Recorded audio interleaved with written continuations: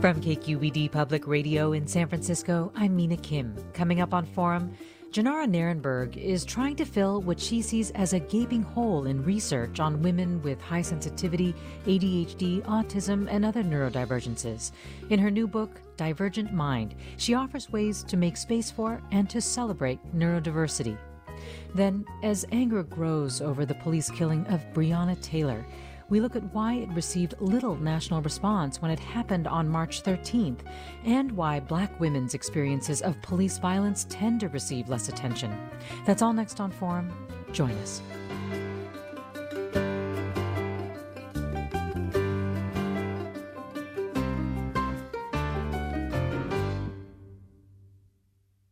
Welcome to Forum. I'm Mina Kim. Jenara Nerenberg was shocked to learn just a few years ago that her anxiety could actually be considered autistic and ADHD. She began studying neurodivergent women to better understand why her traits went undiagnosed, the impact this had, and how we can all benefit from identifying and celebrating the unique strengths of a divergent mind, which also happens to be the title of her book, Divergent Mind, Thriving in a World That Wasn't Designed for You. Nerenberg is a reporter for the UC Berkeley Greater Good Science Center and founder of the Neurodiversity Project, and also founder of the Interracial Project. Jenara Nerenberg, welcome to Forum. Thank you so much, Mina. Great to be here with you. Great to talk with you as well. And first, just start us off by telling us, what does it mean to be neurodivergent? Sure. Yeah. Neurodivergent is a term really that emerged under the umbrella of neurodiversity. So neurodiversity is a shift away from the pathology paradigm. So moving away from thinking in terms of normal and abnormal. So neurodivergent is a term that people can use to identify themselves, say if they have a diagnosis or they have a deep sense that they're different, but it's just more empowering language. And when did you realize or have that deep sense that you were different? Yeah, well, I think it's always been there since I was a kid, and I talk about that a bit more in the book, Divergent Mind. But it was never labeled as anything, never really pathologized. I grew up in a really warm, open, accepting family. I grew up in San Francisco, and as I got older, sort of taking on the responsibilities of adulthood, having a partner and working, and especially becoming a parent, the amount of task switching required just grew and grew. So this was, a few years ago. I had recently moved back to the US, and I had such a hard time reconciling, certain aspects of my background. I went to Harvard and I reported for CNN, but, it would be so difficult to switch from hyper focusing on an essay or an article to then doing the laundry or doing the dishes. And, in the meantime, a lot of shame and low self-esteem and depression and anxiety built up. So it was that confusion that propelled me to start looking into this, both personally and then professionally as well as a journalist. There's this interesting story that you told about when you were growing up. You always memorized people's names very easily. And when you were in college, you were asked by somebody almost like a test to say, well, who's that person and what's that person's name? And it was then that you started to realize that trait or desire to really memorize people's names, really know them and remember them, was actually somewhat unusual, and that you actually tried not to do that so well as a means of blending in. This process of blending in, I feel like you get to around this consequence that you call masking. How much was that a part of your life of trying to figure out ways to blend in with everybody around you? Yeah, it's a great question. So I think, again, when I was younger as a child, I think I was often embraced for being different. And, I went to SOTA, School of the Arts here in San Francisco, and I was involved in theater. And so I think difference was largely embraced when I was younger. And I think a lot of this, the more challenging aspects started as I got older. And like you said, yes, in college. So, I don't know how conscious it was, right? I think as we all get older, we sort of read the room better, or we take in messages about how we're supposed to interact with one another.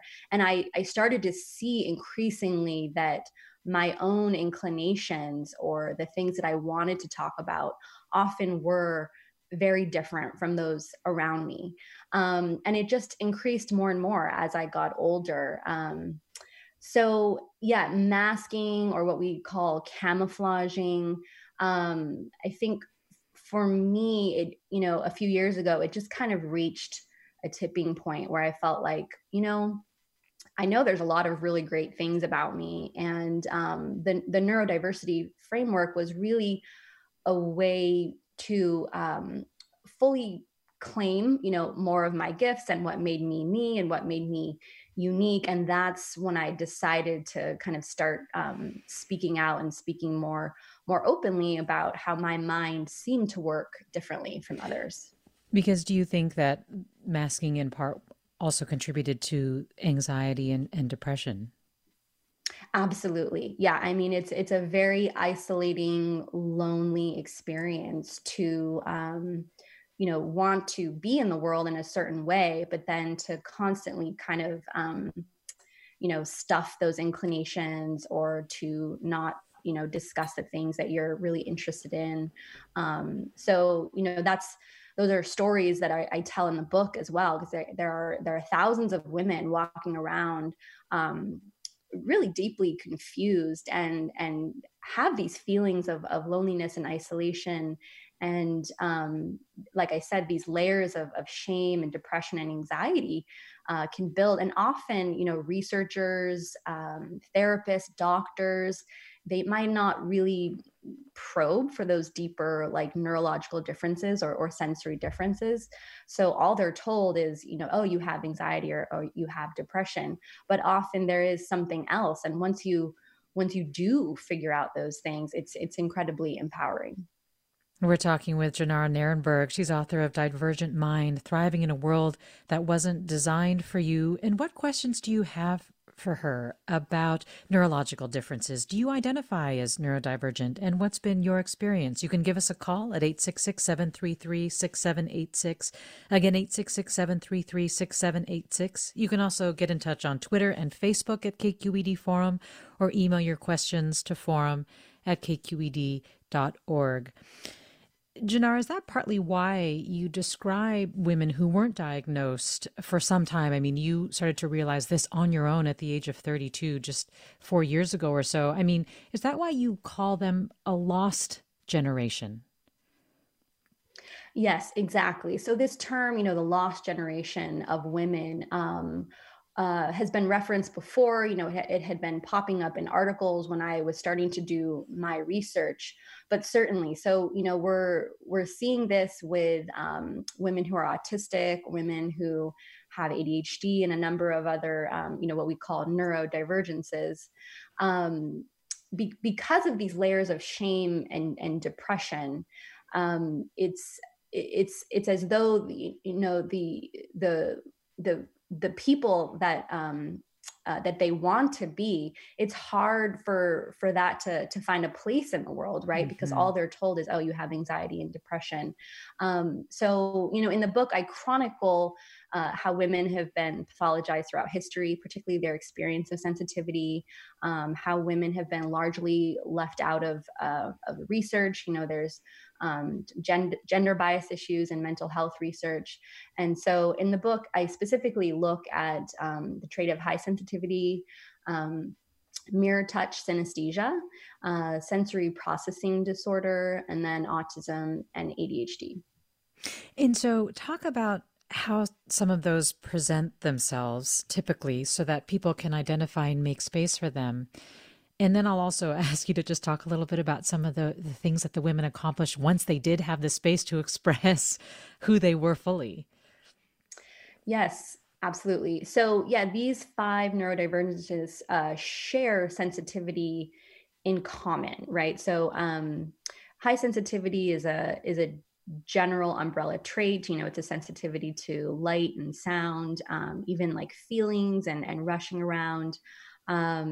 SPD, sensory processing disorder, is often looked at more for its physical manifestations, like sensitivity to textures, foods, smells, and then some issues with balance as well. And then mirror touch synesthesia is this really fascinating trait that is where a person perceives what somebody else is going through as their own sensation. So, seeing somebody scratch their cheek, someone with mirror touch synesthesia will often think that they're experiencing that as well.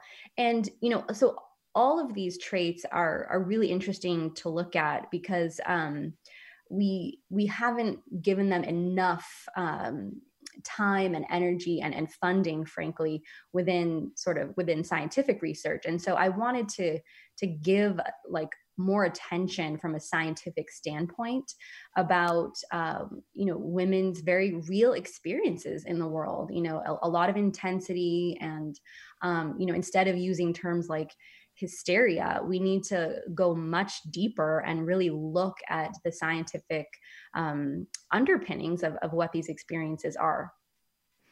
And when that's been done, you have some really lovely stories of how, women with neurological differences, how it's really been a gift for them and what they've been able to contribute. Could you give us a couple of examples?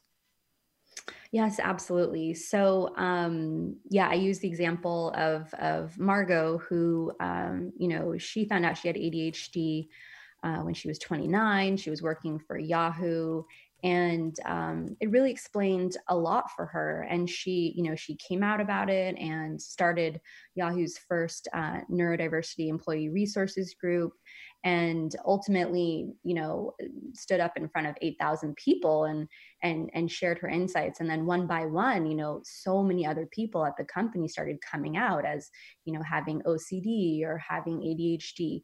And so it's, once we open up these conversations, it's so powerful, and the idea is to really destigmatize these conversations, and so that our inner lives are better understood. And so people feel more comfortable and connected to one another, really leading to, a larger societal shift and a narrative shift about how we think about mental difference. And then, there's many other examples in the book. There's a woman named Silka who's at Adobe, and when she started opening up about her dyslexia and her ADHD, she just felt so much more empowered to embrace her gifts, and so did her bosses, really. And there's Sarah Seeger at MIT, who, for her, it was more of a realization, looking back on her own childhood. At MIT, she actually says she feels really at home and sort of a sense of belonging. And so finding out that she was on the autism spectrum really just helped her better understand and reframe her childhood. So, there's tons of examples in the book and recommendations sort of for society as we move forward. And you've touched on this a little bit, but why do you think adult women haven't been studied? Sure. Yeah. Especially with something like autism and ADHD, a lot of the research and focus is on children. So that was one of the niches of this book, was focusing on adults specifically, and then adult women. Until the 1990s, most studies relied on, sample populations of men and boys. So a lot of the diagnoses that we've arrived at are gender biased in that way. So, that's really not that long ago. And it takes time for new studies to take place, and then for those insights to kind of spill over into, popular culture and perceptions. And so it takes a long time for stereotypes to change and evolve. That explains why adult women haven't really been acknowledged when we talk about these things. Well, let's go to caller Bill in San Rafael. Hi, Bill. Join us. Good morning. I'm sort of dumbfounded to hear this program at this moment and thank the author so very, very much for her work. I have a... Bill? Oh, looks like... Bill, are you there? Well, we'll try to reestablish that connection with Bill. Oh, Bill, I think I hear you. Hello? Hi. Can you hear me now? Yeah, I think we lost you when you said you have a... Yes. We have a son who's in his... is about 30 and has had a great deal of difficulty launching, if you will, becoming fully self-sustaining and independent. And so I can't tell you how much I admire you being able to do this yourself and manage yourself and engage.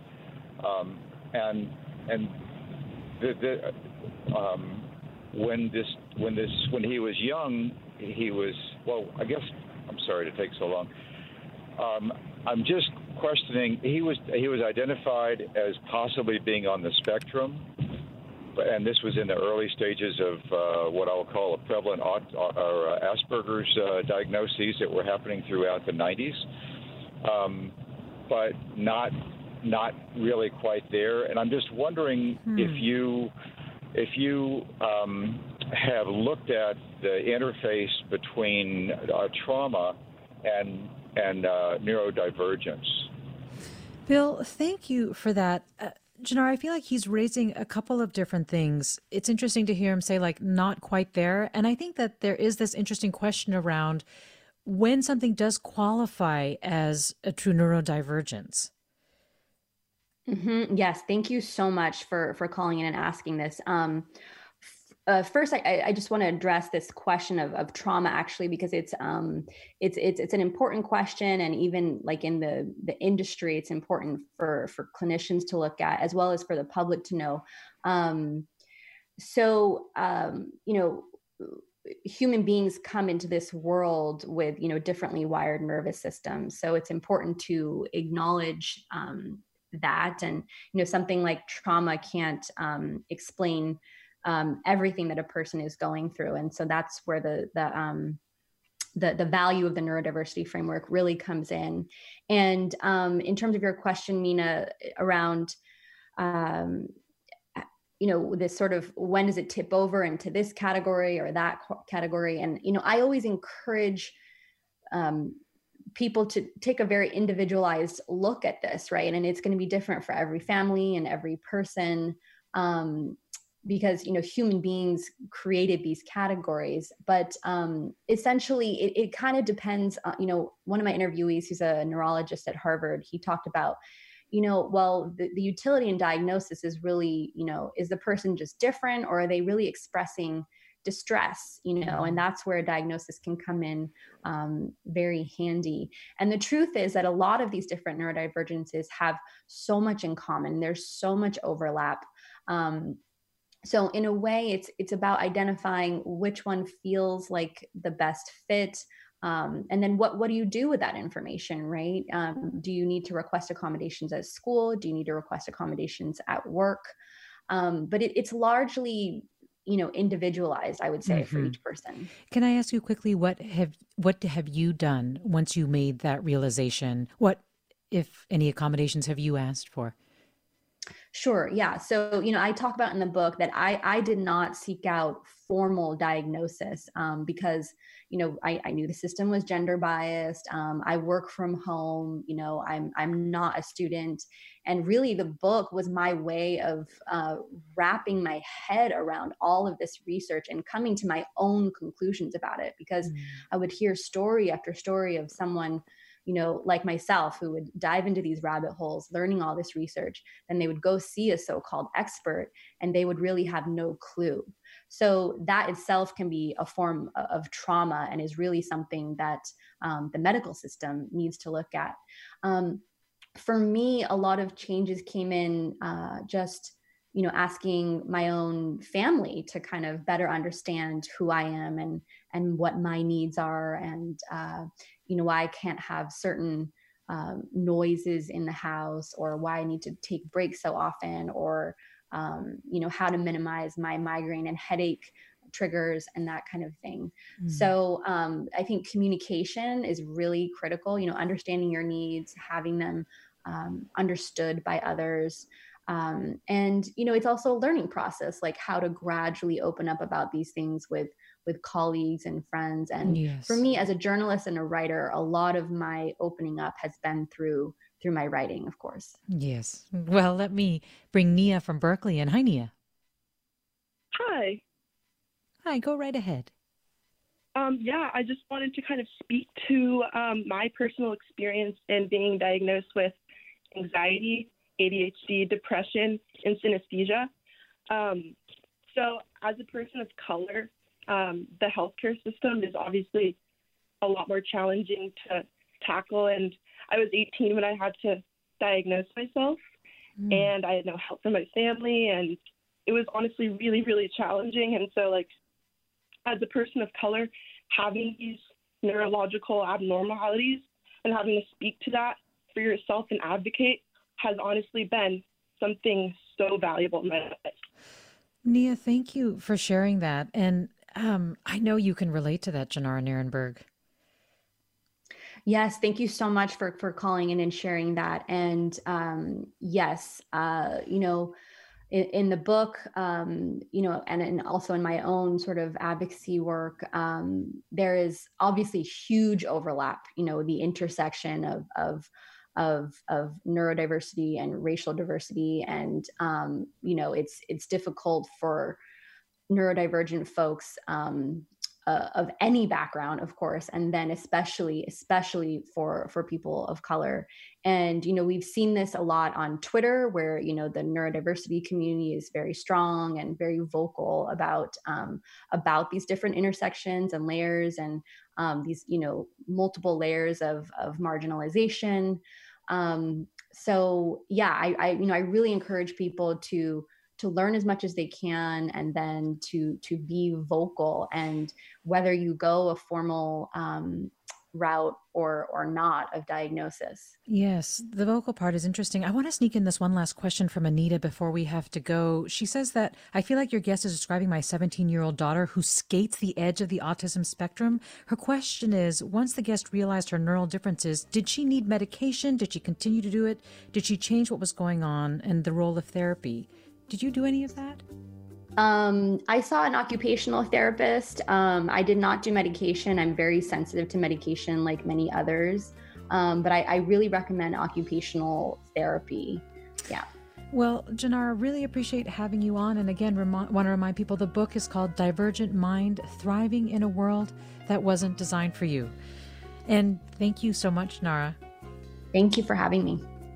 Another half-hour forum is next. Stay with us. I'm Mina Kim.